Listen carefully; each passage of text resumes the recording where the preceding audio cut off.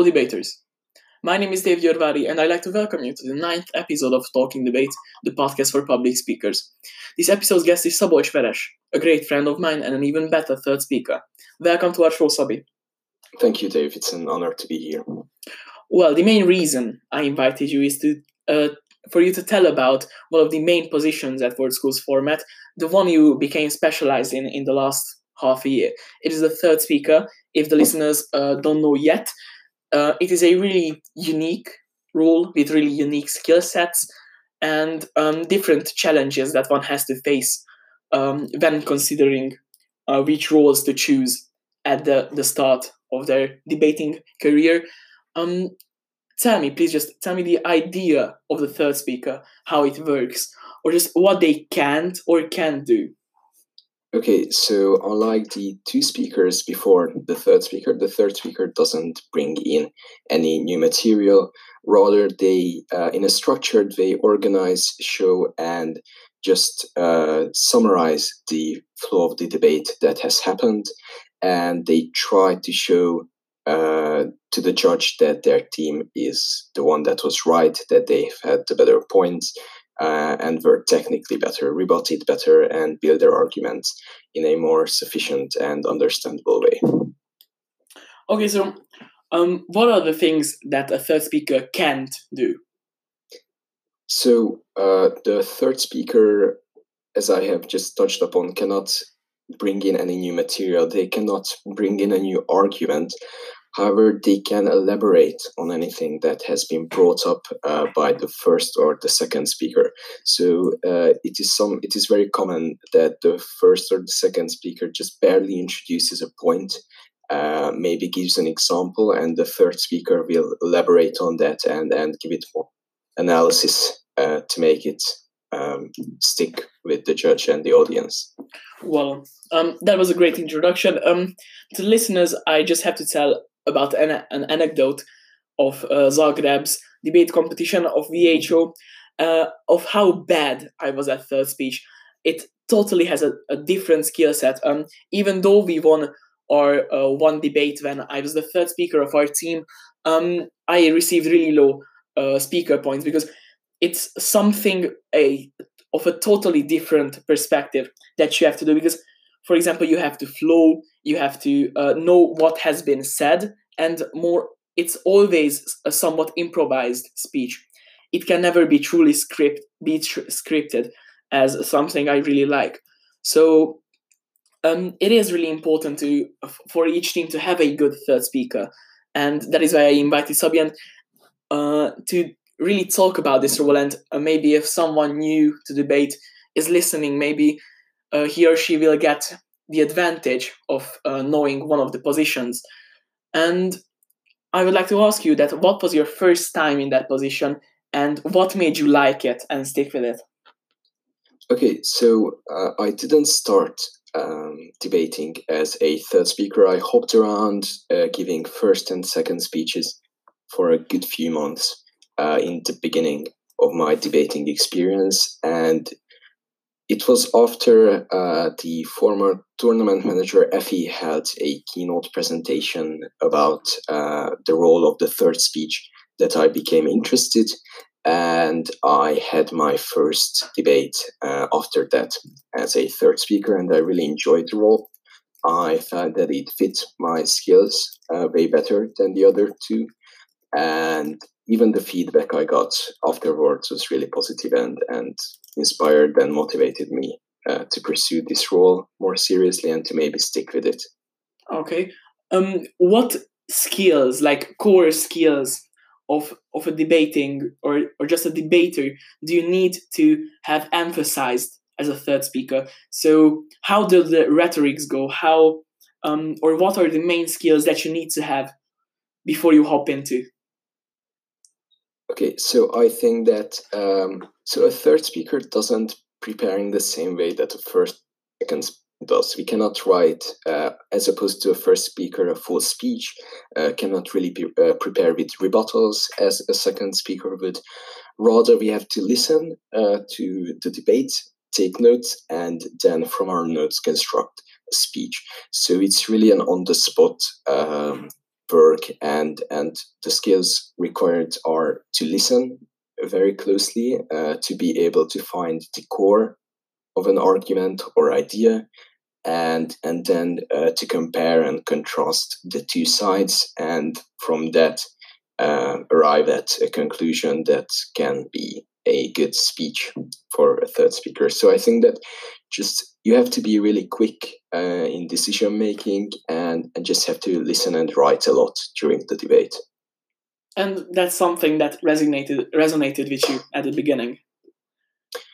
Yes, interestingly it did. I'm usually not a very organized person just outside of debating. However, the very structured nature of the third speech somehow was very much appealing to me, and that's how I got stuck with this position and have been really enjoying it ever since. That's great. Well, you are a great third speaker, but what I think you're still missing in the rhetorics department is a bit of range. What do you think that in your rhetorics, in your skill set, what are the strong suits of you as a debater, or just a third speaker in general? All right, so I think that the answer to that would be structure and consistency. So I think that in my speeches, I can most of the time manage to keep a good structure of the clash points of the debate, and can show the differences and show how our team succeeded in a well-structured way. And also that is kind of contrasted to what you've said about range. My speeches are rather consistent, both in their manner and in their structure and style. And I think that gave me a comfort, which I really liked, to not have to improvise the style aspect, as the content is very much made up on the go. But I do think that I could improve on what you've mentioned. So to step out of this comfort, which I have settled into with the consistency of the third speaker. Yeah, but just some motivation to you. So like when you actually go out of your way and step out to the more range, more rhetoric direction, which takes a bit more into consideration of how impactful your speech is to the judge, not on a content level, but on the way you handle it or deliver it. I think, for example, when I showed you the red coin, that you have to be angry, you always delivered.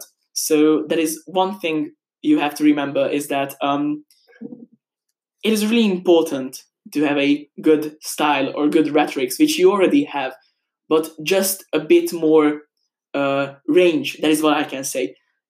I really totally agree with that. I think that there are many good ways to practice that, and we've started exploring those in the coachings.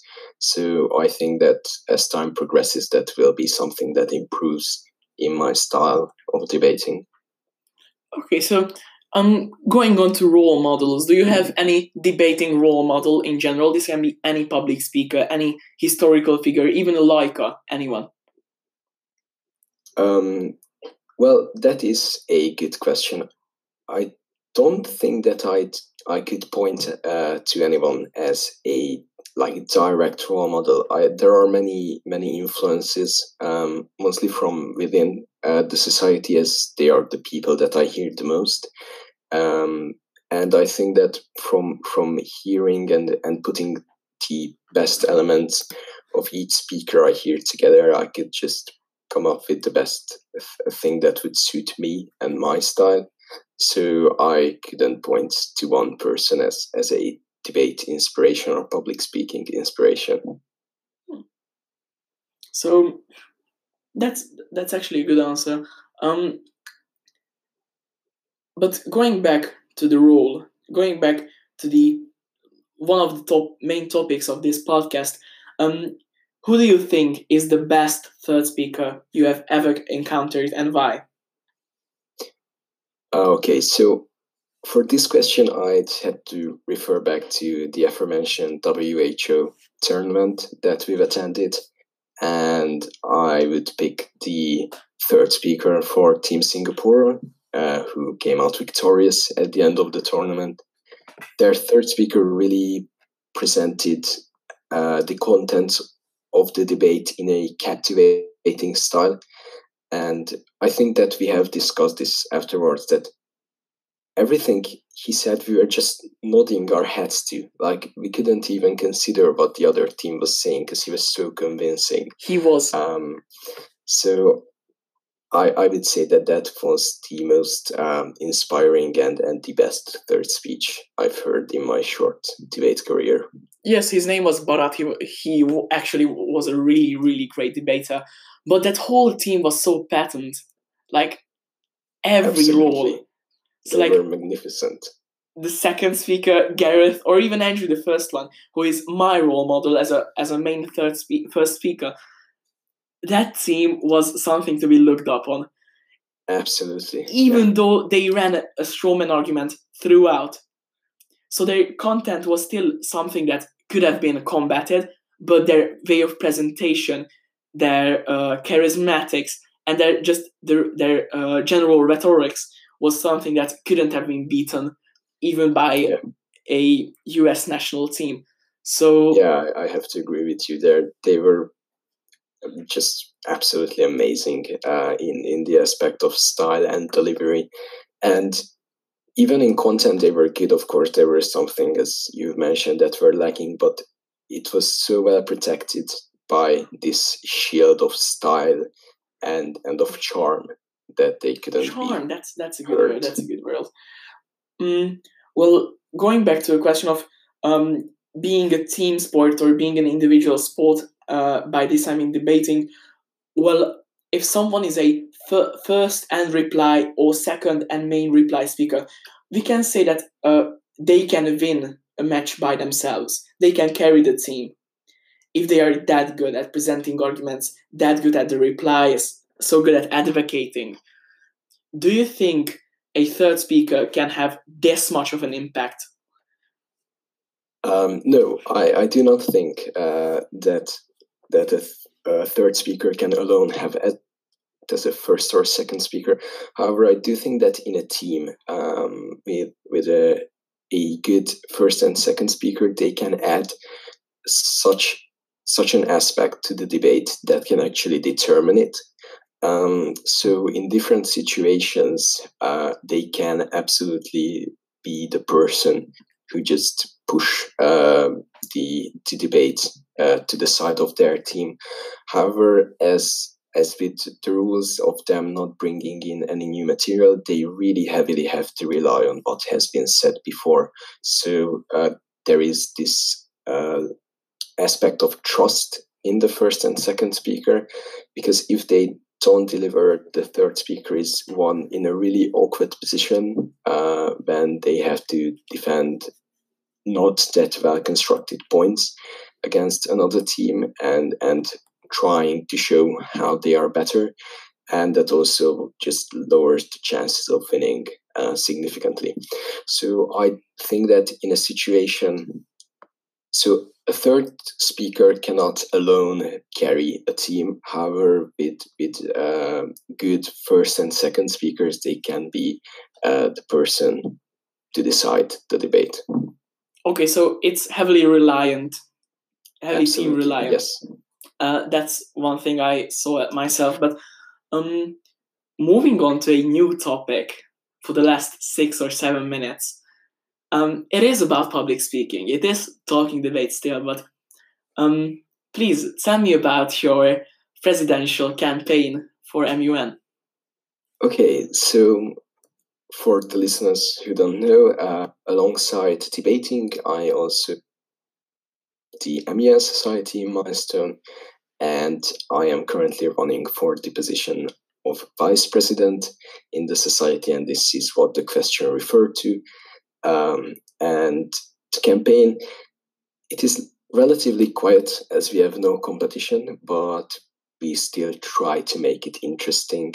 But I think that this connection that you drew or just set up between debating and MUN is very interesting. And as a third speaker, I'd like to say that the aspect or the skill to improvise, I think, feeds off of each other in MUN and debating. As an experienced delegate, you also know that in MUN it's way more just on the spot, and you cannot really prepare for a speech in the same way that you can in debating.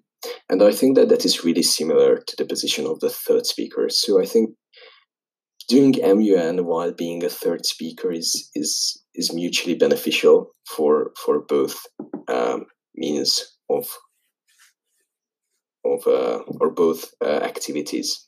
It actually is. Well, as someone who encountered you at the really beginning of both your debating and MUN career, I can see how much one has improved.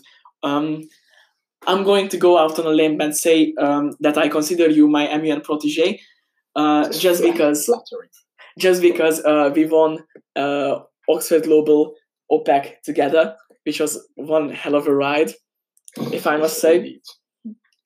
Champions of breakfast. Wait. Breakfast of champions. It's alright. Yeah, breakfast of champions, and the whole lot of preparation we did.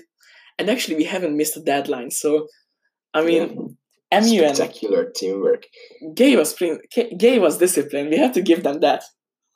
Absolutely, and I think that can be transferred to debating as well. The preparation, to set deadlines for oneself in the case of a tournament or competition, in order not to get lost in a competition being possibly further away, and in the amount of time that there is.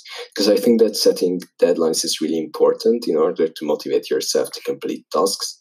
And with the Zagreb debating tournament, I think that was evident that setting deadlines for ourselves was beneficial when preparing for the given motions.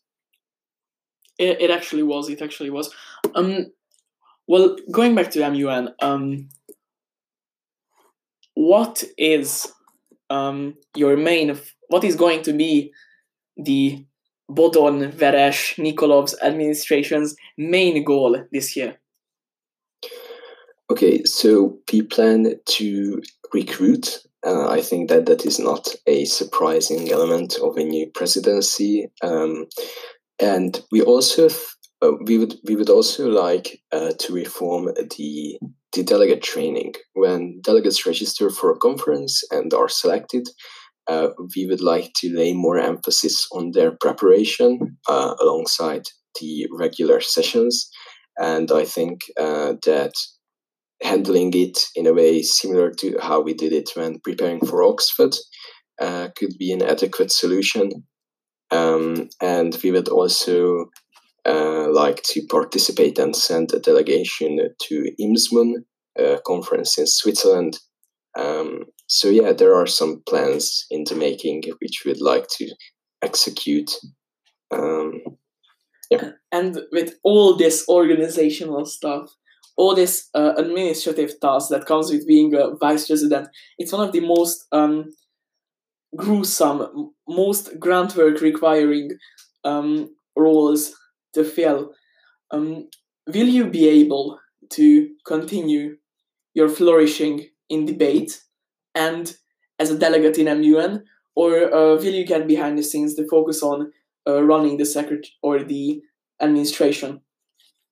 No. I don't think that those things would counter each other in any way. I do know that this position will require some additional, which was not there before. However, the president and secretary candidates are wonderful, and I feel like if I were to be in any trouble with load management, with debating and MUN, they would help. However, in the normal scenario, I believe that I can handle all of these tasks. Well, seeing us prepare for Oxford Global, I think you'll be able to handle tasks coming at your way, even though you basically try to maintain this persona. I'm gonna do some red pill to the audience, even though you try to play off yourself as somewhat of an unorganized guy, someone who is rather a bit lazy. You are not. Ladies and gentlemen, Veress Szabolcs isn't a lazy guy. He is hardworking, he has discipline, he just needs the right guidance. Those are really kind words to hear. Thank you. And I think that guidance could hopefully be maintained in this next period, both in MUN and debating. I hope so for too. me to snap out of this character of laziness and nonchalant being. Nonchalant being, I like that word. Well, on that note, I would like to end the podcast. It was really fun having you around, bringing some Thank you new. for having me. It was great being here. I like this discussion, and I hope that the general audience did as well. This was Talking Debate with Dave Györvári and Szabolcs Veress in this episode, and stay tuned for the next one. Goodbye.